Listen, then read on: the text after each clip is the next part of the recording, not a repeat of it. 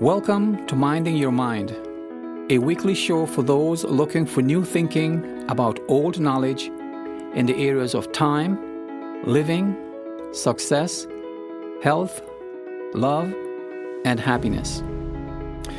In episode 12, I talked about the perspective we all have about the knowledge we possess and how they may shift or change over time. I talked about the many who hold a shared perspective about living life based strictly on what is unknowable. Take a listen. Today, what I'm going to talk about may not apply to you if you are young or relatively so. If you are, you may know someone who could benefit from this talk. Mom, dad, grandma, or grandpa, for example. Share it with them. They will thank you. Still, you may very well benefit just the same, if only as something to think about. After all, you're headed in the same direction. If you are like me, a long-lived person, share this talk with your fellow travelers. They will thank you. Hello, I am William Garcia, philosopher and author of the book titled Now O'Clock, Being Mindful, It Always Is. I don't remember exactly when, but it was a few years ago. I was lying in bed and suddenly I had a panic attack. My heart started to beat hard and fast. I wondered if I was having a heart attack. I began to hyperventilate. I was really freaking out. Instead, what had happened was that it occurred to me for the first time the thought of being or getting old. I told myself, hang on, man, don't lose it.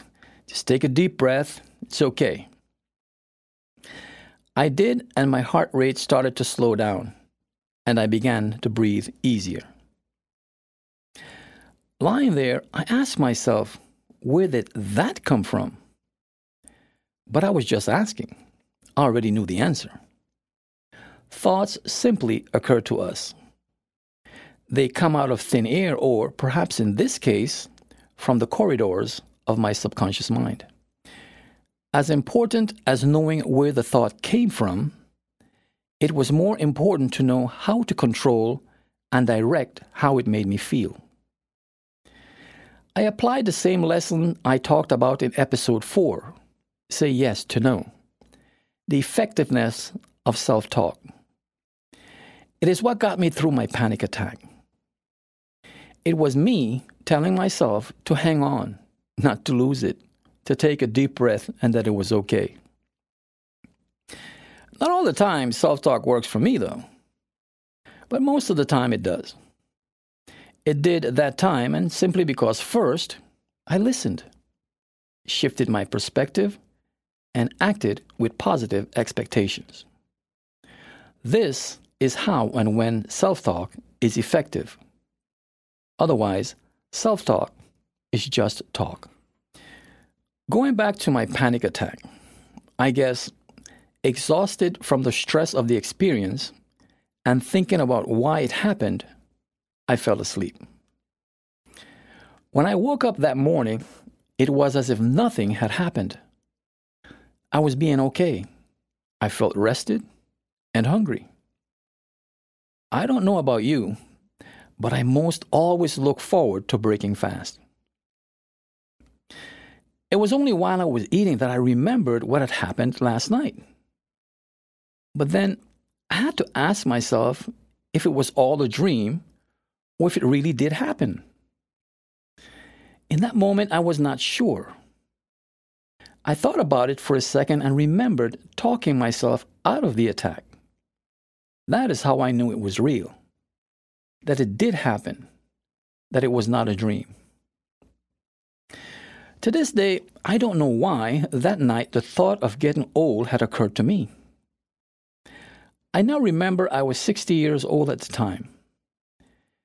But it was not like I was sick or anything like that, except for bad knees that most of my life I used more than most people do. I was otherwise healthy. I still am. Talking to myself when I need to, I reminded me that I am the man trying to inspire you and others to be mindful that you are only as old as the moment, and that the moment is always new. That because this is so, we are always new even as we grow old. That life lasts but an instant, and because it does, we are always living our entire lives in this present moment. That we should try to be always mindful to live in the present positive tense, thinking now, thinking positive. It has been a few years since I had that panic attack, and even as I talk to you about it now, it is like it never happened. Maybe it really was a dream after all.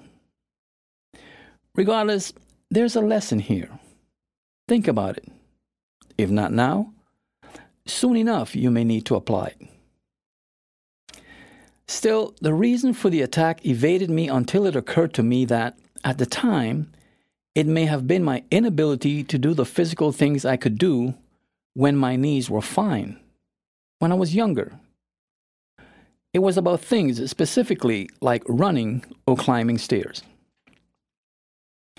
Well, it is not like I cannot do those things anymore. It is just that I should avoid doing them, or do them and pay with pain. Of course, I sought medical help and got the best. As fate would have it, my doctor, an orthopedic surgeon, happened to be one sought after by professional football and basketball athletes across the country. I was in good company and in good hands. His strategy for me was to delay knee replacement surgery for as long as possible. He said that I was still young and had a few years before even considering knee replacement surgery. In that moment, I remembered the panic attack I had a few years earlier. So I said to him, "Guess what, Doc? Are you suggesting that my knees are young?" He looked at me as though he did not understand the question. I went on to say that my knees and I are the same age. For that matter, my whole body, parts and all, are the same age. He got the question and smiled. He said he never heard it put that way, but that it was true. I now ask you, has this thought ever occurred to you? The thought that your entire body and the person living in it, you, are the same age. I cannot imagine you have, and that's okay. For me, it was simply something that just came to mind. Regardless, to me, a 66-year-old anything is old when talking about living beings. It is certainly not young. At some point in life, when you have more years behind you than ahead of you, you are old. Of course, I am not very old, but I am old, not young. By the way, as thoughts do, it occurred to me that we use the word old when being told or telling our age, regardless of age. Why is that? And when is the use of the word old correct? I bring this up because words matter to me. Well, let's start with its definition. The dictionary defines the word old as having lived for a long time, no longer young. That's me. It may be you too. Okay then. Why do we say, for example, the baby is now 6 days old? What's with that? 6 days being alive is very young to me, don't you think? Still to this day, that same baby, as it is with you and me, will be told we are old for the rest of our lives. Really? Why? Think about that. As a matter of fact, now that I'm thinking about it, and on the other hand, The word young is now used to describe people like me, long-lived folks, seniors, old people. You've heard the TV and radio commercials. I am 60 years young, for example. How do you go from being 6 days old to 60 years young? Again, what's with that?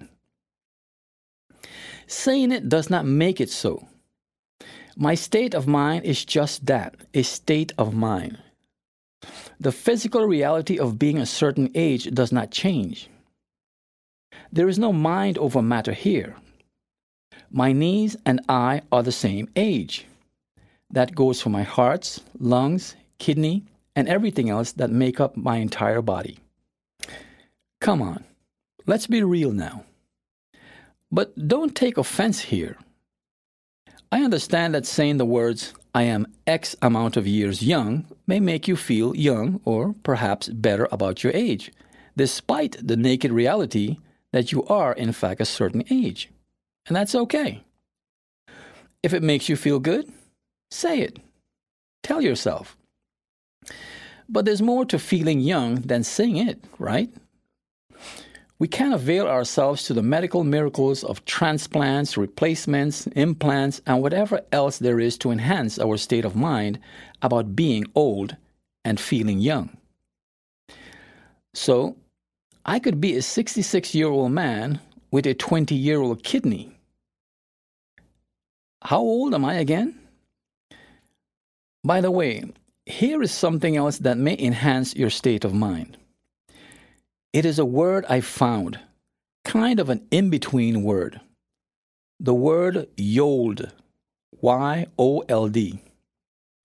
You can say that you are yold, meaning that you are too young to be old and too old to be young. I think it's an interesting word. Maybe there's something about having a state of mind after all. To each his or her own mind, right? Well, it is not my mind. I think of myself as a realist about all things life or death. I accept the reality that life is finite and that I can live to be a ripe old age before I run out of life. I not only accept, but embrace being any age, my age. What is most important to me, however, is being alive right here, right now. It is when and where there is still so much life to enjoy, even being old. I went from having fun to living a life of leisure, from feeling pleasure to feeling joy, from feeling anger to feeling compassion, from feeling sad to being calm. I've said it before. It is all about perspectives, my friends. This is my mind. I believe long-lived people have a fully developed taste for life, and with taste matched with so much experience, older folks could be considered connoisseurs of life. A title well-deserved, don't you think? Anyway, getting back to my doctor. He used cutting-edge procedures and techniques to get me up and walking comfortably and painlessly. I still should not run or climb stairs, but then again, I don't have to. What I can still do is go on long walks and dance, and those are fun and healthy things to do. I'm good. At least, I'm good enough for now. Listen, there could be a million reasons why people would have anxieties about aging, some more challenging than others. But there are challenges we should not fear. There are challenges we should recognize, accept, and take on in a positive way while expecting the best.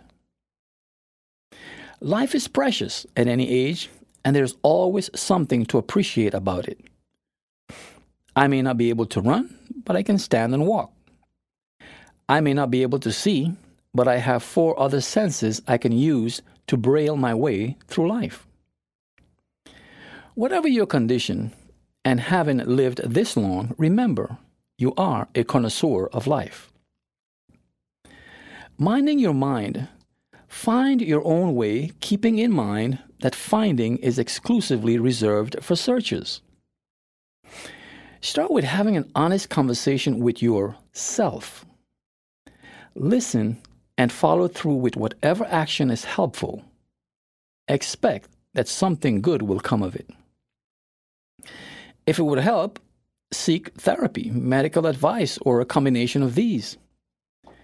Take advantage of the many medical miracles available to you.